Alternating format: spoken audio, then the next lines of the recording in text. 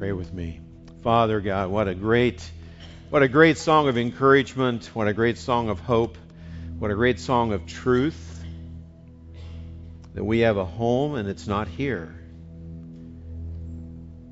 We have a much better place where we'll make a home with you for eternity. So we thank you for that promise. Teach us today, Father, a little more about how to live in response to that truth, in response to the glorious good news, the gospel that you give us. We love you.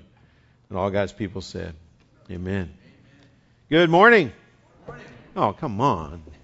I'm going home if that's all you got. Good morning. There we go. Man, that scares me. No, it's great to be here today. Open your Bibles to Philippians chapter 3. Philippians, one of my favorite books in the Bible, and today we're going to put a wrap on chapter 3 as we prepare next week to launch us into a study of chapter 4, which is the joy section of Philippians. So look forward to that with me. Over the last 2 weeks, I love the way Ryan has kind of set this up today as he's taught the rest of chapter 3 to us. First, by pointing out that grace prepares a resume for heaven for us. In other words, grace provides all that we need in terms of what it qualifies us to stand before God someday and enter heaven and enjoy His presence forever. The key tagline I took away from the sermon was Jesus plus nothing equals everything. That Jesus Christ, His grace, what He did on the cross, plus nothing actually equals everything that we need to qualify us. Nothing of our good works kind of beefs up the resume. It's all about Christ.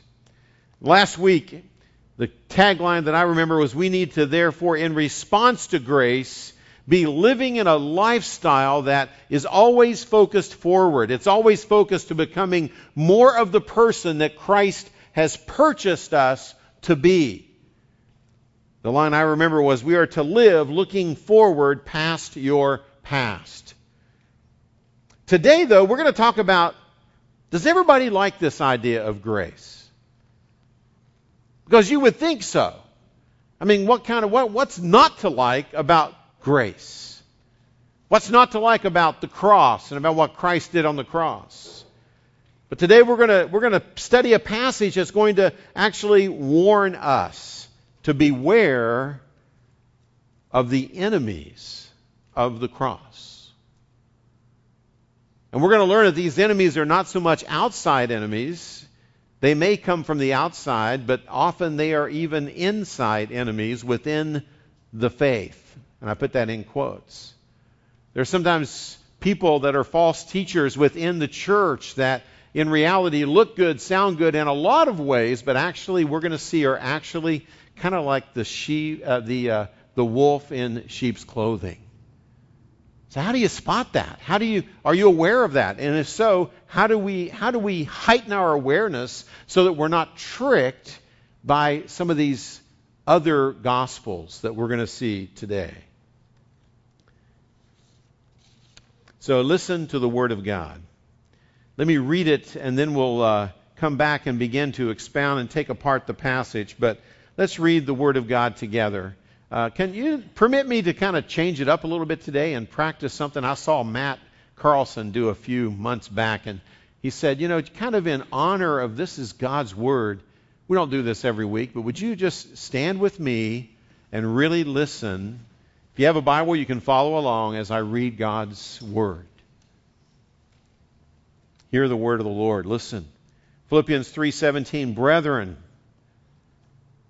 join in following my example, Paul says. Observe those who walk according to the pattern that you have seen in us. For many walk, of whom I often told you, and I now tell you even weeping, that they are enemies of the cross of Christ, whose end is destruction, whose God is their appetite, and whose glory is in their shame, who set their minds on earthly things. For our citizenship, we're to be different. For our citizenship is in heaven, from which also we eagerly wait for a Savior, the Lord Jesus Christ, who will transform the body of our humble state into conformity with the body of His glory, by the exertion of the power that He has even to subject all things to Himself. Amen? Amen. Be seated. This passage contains 3 sections that are going to flow together. Number 1, be careful who you follow. You can't help but follow Christ, but you also follow people. We follow teachers. We listen to teachers. We have favorite teachers. And even more so today in our culture today, because, back in Paul's day, then the Philippians had to be careful because there were certain different teachers in this small town of Philippi that they might be exposed to, including Paul when he came through town, or other traveling teachers. Be careful who you follow, who you listen to. Today, there are countless voices. Because we can go online, go on the internet, go on the blogs. You can tune into all kinds of different people telling you what they say is the truth. Be careful who you follow. Number 2, beware, because some of and I would put this in my outline, if you want to correct my outline, add 2 quotes around the phrase, friends of faith. Some supposed, quote, friends of faith are actually enemies of the cross. In other words, not all the attacks come from outside the church. Sometimes the danger is actually right within the church, right within the body of Christ. Beware that some, quote, friends of faith are actually enemies of the cross. And then thirdly, we're going to end on an up note. Rejoice, because grace is going to promise you, here's my definition of verse 20-21, a now, wow, wonder-filled eternity. We're going to take a look at what that is. So let's start with the first section when he says, be careful who you follow. We just read it. Brethren, join in following my example.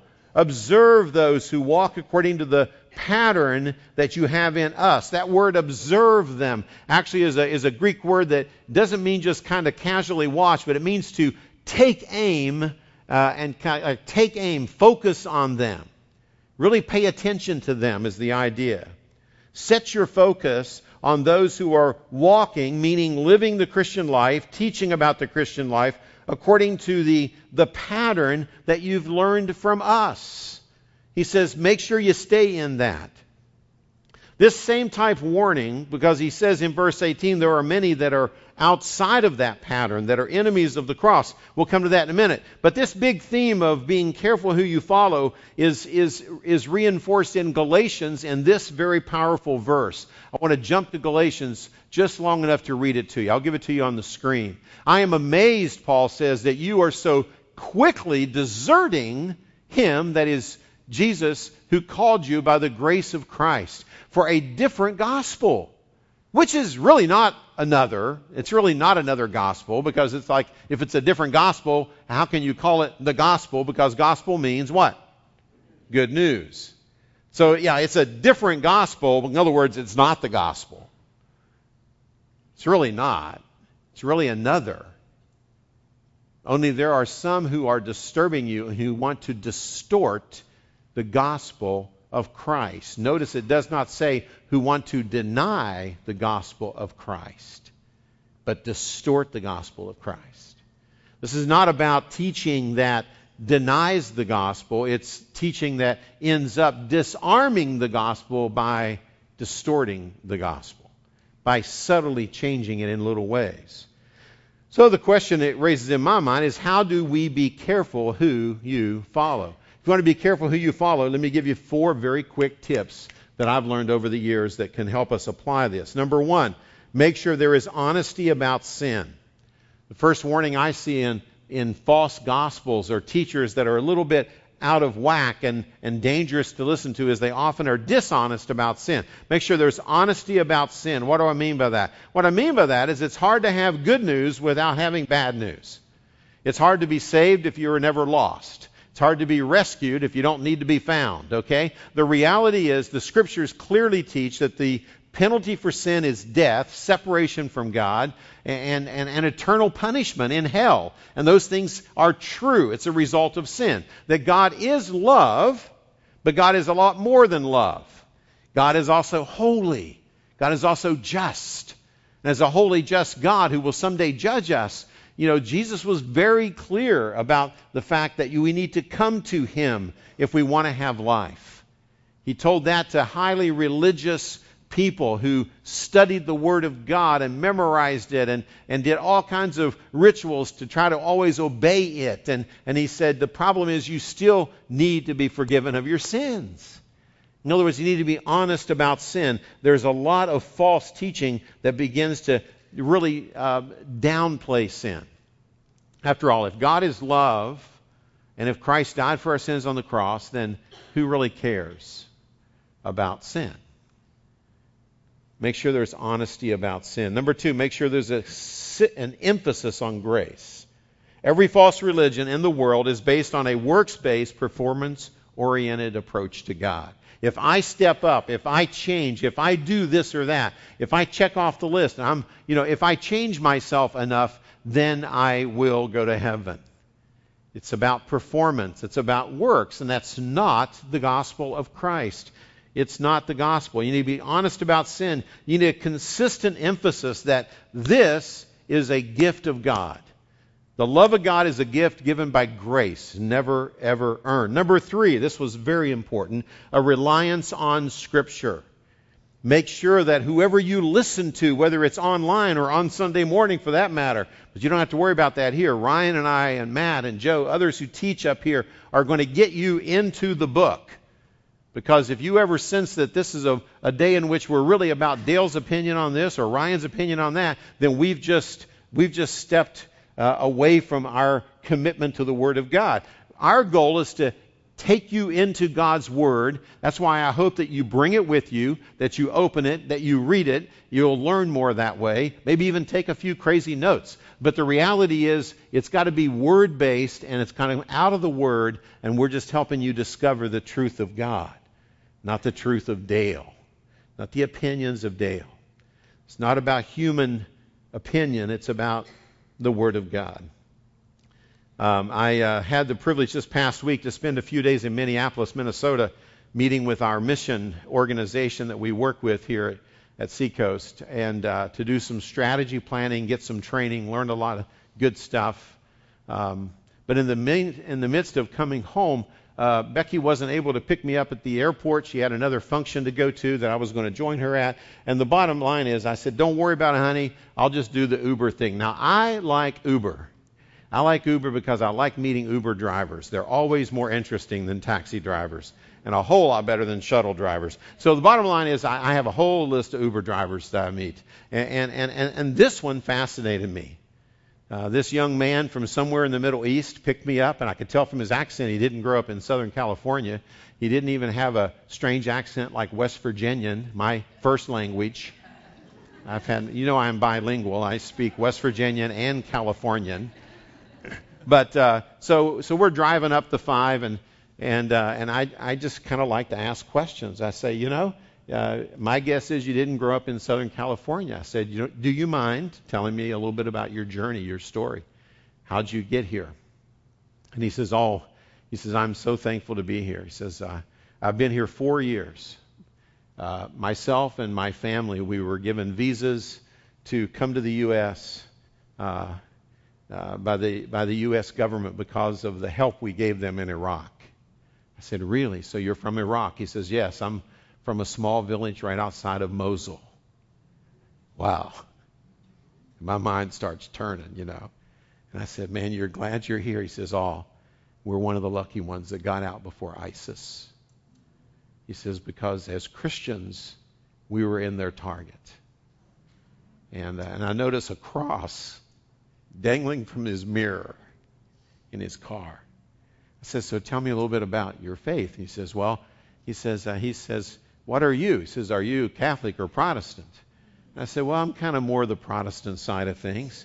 But I said, but mostly I just really believe the Bible and really believe in following the grace of God and Jesus. And he says, well, we are Chaldean Christians. We go back before any of you. Which is true, by the way, okay? He says, yeah. He says, I'm a Chaldean Christian. And he said, I'm so glad that we got out. So glad we got out. I told him, well, I'm glad you got out too. I said, have you found a good church? And he says, oh yeah, we go to a Chaldean church in El Cajon. And he starts telling me about his church. And I said, that's great. And he said, but I really like to listen to you Protestants better. I said, really? I said, why do you like to listen to us Protestants? He said, and this is exactly what he said. He says, because you do a better job of teaching me the book. You do a better job teaching me the book. He says, we have our rituals, and I've grown up a Chaldean, but we don't really talk about the book very much.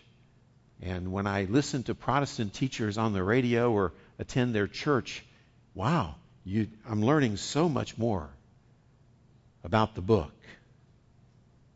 And it's not to be overlooked that there are many, many churches that do not really teach the book. Now, they'll talk about God and they'll wax eloquent with great little sermons and ideas, but make sure whoever you're listening to needs to be forcing your nose into the book so you know how to open it up, read it, study it on your own, listen to it. Let God speak to you through His Word. It's reliance upon Scripture, not just the opinion of man. So as you think today about Uber, pray for my new friend. Pray for my friend. The fourth thing, though, is the centrality of the cross. This passage, Paul says in verse 17 and 18, for I tell you with weeping. I mean, he's not angry, he's brokenhearted. I tell you with weeping that they are enemies of the cross of Christ. That these people are actually end up being enemies of the cross. Now, why would he say that whenever they profess to be Christians? Because I think in this passage in particular, he's not talking about people that hate Christianity. He's talking about people that are false teachers within Christianity. And what he's saying is they actually become enemies of the cross. And I think part of that is the emphasis. For example, if you look at, write this reference down, Galatians chapter 2, verse 20. I like Galatians 2, 20 and 21. And let me just read it to you. Galatians 2, 20 and 21 says this. Paul says, for I have been crucified with Christ. It's no longer I who live, but Christ lives in me. And the life which I now live in the flesh, I live by faith in the Son of God, who loved me and gave himself up for me. Died for me in my place on the cross. And then he says this, I do not nullify the grace of God, for if righteousness comes through the law, through obeying the law, then Christ died needlessly. See, I think that's what he's getting at. He's saying that if you buy into the idea that you, on your own, that Christianity is all about you making yourself righteous before God by living a better life, if that's how it works, then Christ died needlessly. Jesus didn't need to die on a cross. He just needed to come and do some cool teaching and then zap up to heaven. You've eliminated the need of what Christ really did on the cross when He died for your sin and my sin and took our place. So make sure that the cross and the work of the cross is indeed central. And to be honest, in many American churches even, I don't say this with any anger or pride on my part at all. I say it with weeping that there are many churches that meet every Sunday and sing the same songs and don't really ground it in the cross. So make sure whatever you're listening to online or whatever you're listening to as you get your favorite sermons downloaded or whatever, honesty about sin, emphasis on grace, reliance on Scripture, and the centrality that Christ on the cross accomplished. It is finished. He gives us our forgiveness, but He also sets us free from sin by the power of the cross and the presence of His Spirit to follow Him and really be changed. And I think as Paul said, if that's not true, then Christ died needlessly. It was just the execution of a radical religious zealot. Jesus was not just a religious zealot. He's the Savior. So number one, be careful who you follow. What he's warning is, back then and today, There's a lot of crazy things out there. So how do you spot them? Well, number 2, beware of friends of the faith who actually are enemies of the cross. Now, what I mean by enemies of the cross, he actually gives us a 5-fold checklist to just be aware of. Look at it. They're right in the text. I love it when God gives me the wisdom. Here we go. They're right in the text, beginning in verse 18. These enemies of the cross, he says, in verse 19, their end is destruction, their God is their appetite, their glory is actually in their shame, and who set their mind on earthly things. Now, let me back up and talk about those. Number 1, their number is many, he says. So this is not the rare exception. This is actually the norm. So we should be aware that back then, and even today, I would say that the norm is you need to be aware because there are many, many false religions and false philosophies out there, and they're not all true. So beware that they are many. One of the most common concepts underlying the teaching, preaching, and the life of many U.S. churches is a common view called universalism. What does universalism teach? It teaches that, in the end, God is love. All religions are pretty much equal, and they all lead to heaven. And that is the philosophy of the typical American.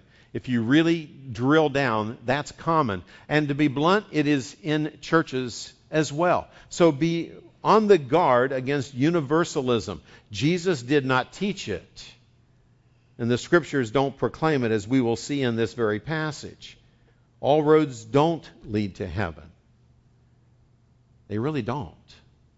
Because man has sinned. It goes back to that list I gave you before. If you're honest about sin, you realize that sin just can't be ignored. God had to deal with it, and he dealt with it by really, truly paying the price for our sin. That's the good news. That's the essence of the gospel. Number 2, he says their God is their appetite. And this one is kind of an interesting phrase, isn't it? What's it mean? They just like to eat all the time? I don't think so. What he's saying is what they really worship is having their appetites met. Now, when you think of earthly appetites, because later he says he set their mind on earthly things, what are the main earthly appetites that people want from God? What would you think of? Talk to me. Prosperity, money, fame, success, power, health. Yeah, if you wanted to summarize all those, they're actually the major essence of what's called today the prosperity gospel. It's actually the nickname for it. And the prosperity gospel is taught in thousands of churches today as we meet. I guarantee you, when I travel in Africa, it's one of the number 1 false gospels on the continent. It really is alive and well in Africa. And the prosperity gospel has been imported from the West, mostly from America, and it basically goes like this. If you give to God, if you bless God, which means if you send me a check, then God will bless you. If you give to God, you sacrifice for God, you're generous with God, then God will be generous with you. He will give you health and wealth. He'll increase your health and he'll increase your wealth. And you can know that as a follower of Jesus, you're not going to suffer. You're going to have health and wealth. It's the prosperity gospel. And it's based on some very subtle theology that is incorrect. Their God is their appetite. One of the signs of false teaching you need to run from is when it promises you that if you just follow Christ, you're going to be healthier and wealthier. The fact of the matter is, you follow Christ. I know many people who have followed Jesus Christ right to their death. And they didn't get well. And they prayed. Christians experience about the same rate of non-caused, in other words, random disease and death as anywhere else. And God has chosen for this period of life to allow us to suffer at times. Suffering is part of the Christian life.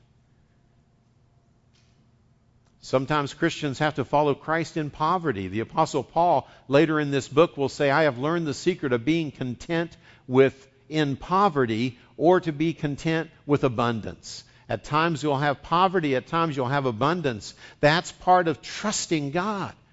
And that's the Christian life. That's the true gospel. It doesn't promise health and wealth. Just last night, Becky and I had a chance to attend an Angels game up at Angel Stadium. Now, I'm a Padre fan. Go Padres. Boy, am I the only one in the room? Man, you guys need to learn to be fans. But I got an Angels hat. The Angels hat that I wore last night was given to me.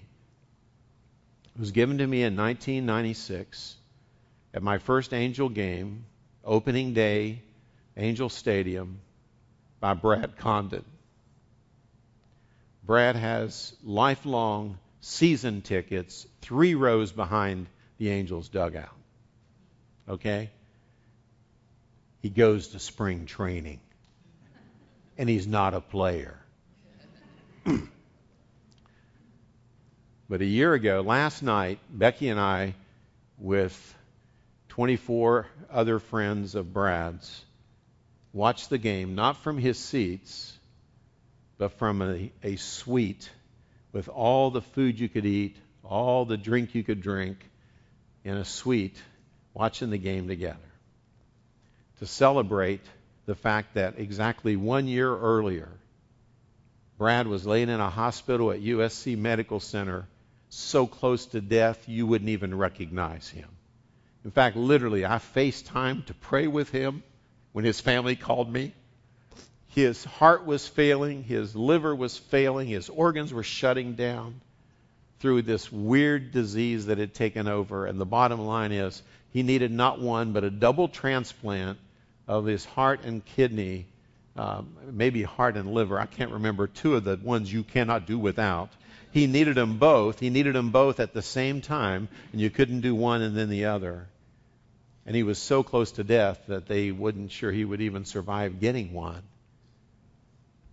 And when I FaceTimed with Brad, I told Becky, I don't even recognize him. He looked like someone out of the Holocaust. 1 year ago today, 1 year ago yesterday, he got the call that through a tragedy that happened across the border in Mexico, that a young man was shot, lost his life, decided to donate his organs. They had him on life support. Brad got 2 major organs from one young man, survived the surgery, and we celebrated. He celebrated the grace of God and the goodness of God. So yeah, God does answer prayer. God does heal. God does that sometimes. But for every Brad, I could also tell you about Roselva Sattler, the mother of my daughter's best friend, who at the age of 43, with 3 beautiful kids at home, went in for minor routine, what was supposed to be a relatively routine surgery, and never woke up. And to this day, the anesthesiologist, who's a friend of mine, does not know why. But for some reason, her vitals went down, and they did everything by the book, and they could not revive her. And she donated 21 organs to other people. It's not a bad idea, by the way. So what I'm saying is this. Brad, Roselva, 2 of my friends. One ends up being an organ donor at age 43, while the other one, by the grace of God, receives what he needs to live. Did God love one more than the other? I don't think so. See, suffering is part of the Christian life, and if you're not being taught that by who you listen to, you're not listening to the real gospel. And you're setting yourself up to be really ticked off at God someday when you need his help, and he doesn't seem to help you at the time and the way that you ask. So be ready for that, okay? Don't follow people whose God is their appetite. They just want something from God if they're going to serve him. Number 3, this is a tough one. He says, and their glory is in their shame. Their glory is in their shame. Probably the best way to paraphrase this, if you study it, is they glory, or they take joy, they praise things that are actually shameful. That they actually praise things that are shameful. Probably the best cross-reference to this that I thought of was the way our culture often responds to areas like sexuality, for example. If you go to Romans chapter 1, let me just flip you back to Romans 1 if you keep your finger in Philippians. But if you go to Romans 1, it talks about how cultures go into decay. And it's talking about the Roman culture, which was dominating the very world that Philippians is written to. And when it describes it in Romans 1, it talks, I don't have time to do a whole sermon on Romans 1, but we actually did a 4-part series on this passage here at Seacoast called the Great Exchange, I think was the title. If not, go online and look through the past sermon series. You'll find 4 weeks on Romans 1. So if you want to go deeper on what I'm about to teach you in the next 3 minutes, go there. Romans 1 talks about how the gospel is the power of God. Verse 16, it's the power of God for salvation to everyone who believes, to the Jew first, but also to the Greek. And then he begins to describe this Greek culture, and Greek and Roman culture. And what he does in verse 18 and 19, he talks about how they exchanged the worship of God for the worship of creation. They worship creation instead of the Creator. Does it sound like our culture? Sure.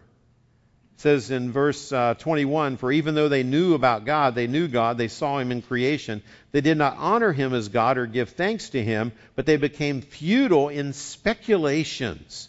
Wow, maybe it's this way. No, I think it's this way. Everyone's got an opinion about God. So they became futile in speculating about God, and their foolish heart was darkened. Professing to be wise, they became fools and exchanged the glory of God for the image of corruptible man and animals and things like that. So the first thing that happens is a culture begins to say, you know something, maybe God isn't our creator that we're responsible to. Maybe we are God. Maybe we are the highest life form on the planet. Number 2, it says, and therefore God gave them over to the lusts of their hearts to impurity, and they exchanged the truth of God for a lie. And it talks about sexual immorality. And it says a culture then begins to think differently about sexual immorality. They begin to engage in all kinds of sexual immorality because instead of purity as a gift from God, because sex, by the way, is one of God's greatest ideas. Do I have an amen? Thank you. All the men spoke up. The women were quiet. That scares me. Hopefully that improves. Yeah, it's an amen on that. It's God's idea. God created Adam and He said, this guy he's in trouble. He needs help. So He created woman to be the perfect helper for him, to complement him, and thank God He created a woman, and Adam took one look at her and he went, woohoo! That's in the Hebrew text. If you study it in Hebrew. He says, wow, she is like me, but different. And He liked the differences. And so God created that. But it says that they exchange purity for impurity. That's the next thing a culture does. And we saw that back as long as the 60s in our American culture. There was this free love movement. Remember that? Some of you that are old enough like me to remember that. The rest of you read about it in the history books. It's right after the assassination of Lincoln. There's the free love movement. Yeah, because love isn't something sacred and pure to be enjoyed in the intimacy of marriage between a man and a woman that says, I will never leave you. We lose that and we just make it like a little relational snack. Sex begins to become just a fun little joyful thing to do. Don't buy that. That's a lie. It's a very precious part of who you are. God created it. God gave it to you. But the culture moves away from God. They begin to compromise on their sexual purity. And then if the culture continues to move away from God, this is what it says. Verse 24, therefore, God gave them over to the lust of their hearts to impurity. So in their bodies they were dishonored. Verse 26, therefore God gave them over to degrading passions. It went from passions to degrading passions, for their women exchanged the natural function for that which is unnatural. And in the same way also men abandoned the natural function of the woman and burned in their desire toward one another, men with men, committing indecent acts and receiving in their own person the due penalty of their error. Men and women, I can't find a more clear description of homosexual relationships than this. And don't believe any teacher that tells you, well, if you read it in Greek, it doesn't mean what it says in English. You read it in Greek, it says the same thing even more clearly. And it's a part of culture. And then it ends up by kind of addressing the fact that the culture takes one step further, and it says this, and just as they did not see fit to acknowledge God any longer, God gave them over to a depraved mind. So now people get really confused. And it lists all kinds of sins: wickedness, greediness, evil, envy, murder, strife, deceit, malice, being gossipers, slanderers, haters of God, insolent, arrogant, boastful, inventors of evil. You can't get evil enough, so you invent new forms of evil. Disobedience to parents, without understanding, unloving, unmerciful. In fact, do you find yourself on that list? We're all on that list. So this passage is not just about sexual immorality or homosexual immorality. It's about that and a whole lot more. That is the tendency of the culture to embrace sin. And here's the key phrase. It ends with this phrase. Don't miss this. It says, and although they know the ordinance of God, that is in their conscience, that those who practice such things are worthy of death, they not only do these things, but they give hearty approval to those who practice them. See, I wanted to pause on this for a little bit, because I think when this phrase says they glory in shameful things, they don't just do shameful things, they glory in them. They brag about them. Woohoo! Isn't it great that we do these things? So a culture moves from practicing sin, which it's always done, to saying, okay, we'll tolerate sin, to not just tolerating sin, but it actually officially endorses sinful lifestyles. That is the America we live in today. It is the Romanesque America. It is like the same culture the Philippians were in. So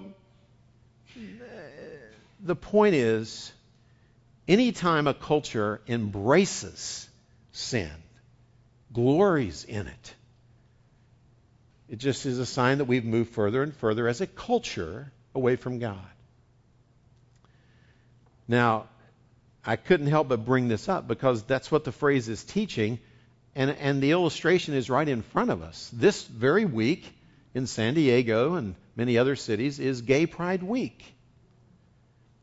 Unless you think that Dale is homophobic, let me assure you, I have no fear. I have friends, I have relatives who live gay lifestyles, and most of you in this room know someone. I'm not homophobic. I do not fear my friends who choose a different approach to life, who feel they have a different orientation. But by approving and endorsing something that God says is not His design, it's not natural, approving any sin that is not God's design it's not helpful. It's not love, because love speaks truth. Love tries to help one another. I need help with my sexual sins, and all of us do.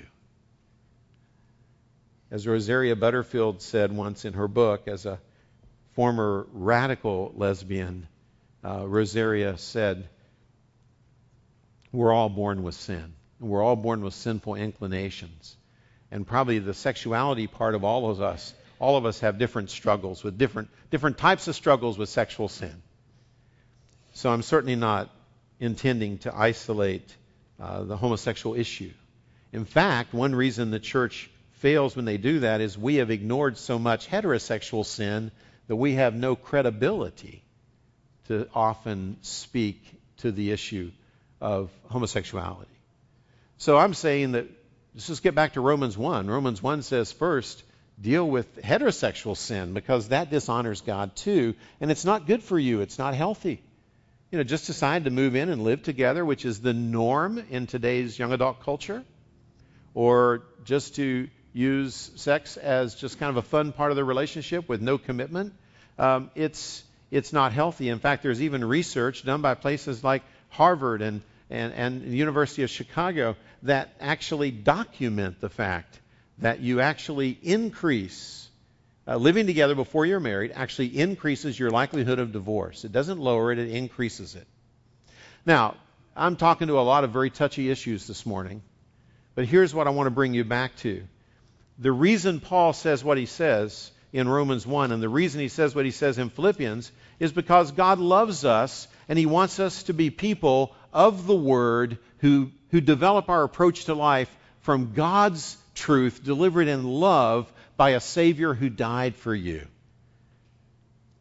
That's what he wants us to do.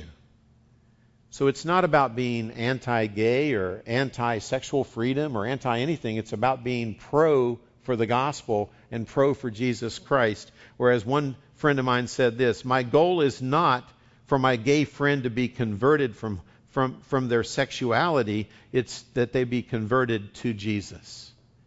Another way to say it is this, my goal is not to bring them to become heterosexual, it's to bring them to Jesus.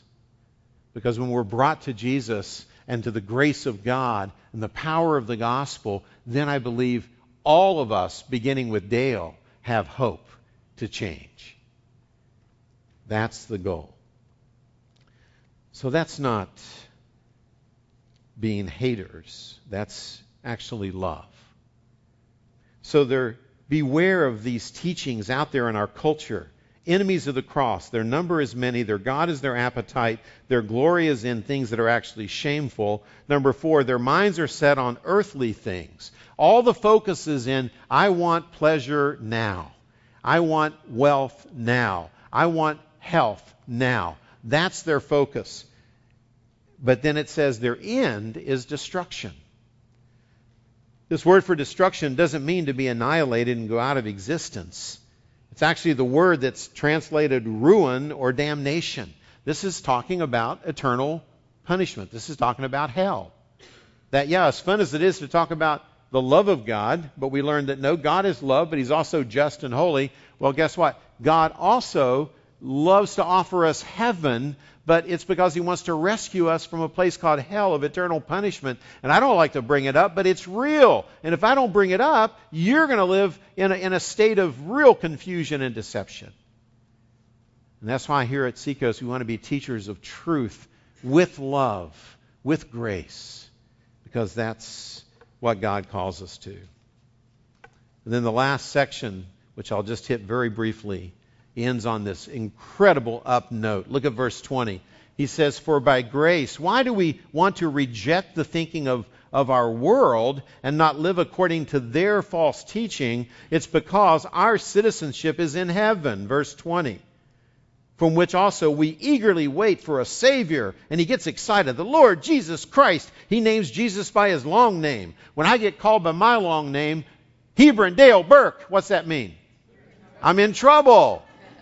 This is not Jesus being in trouble. It's him being celebrated. Man, we got the real Jesus.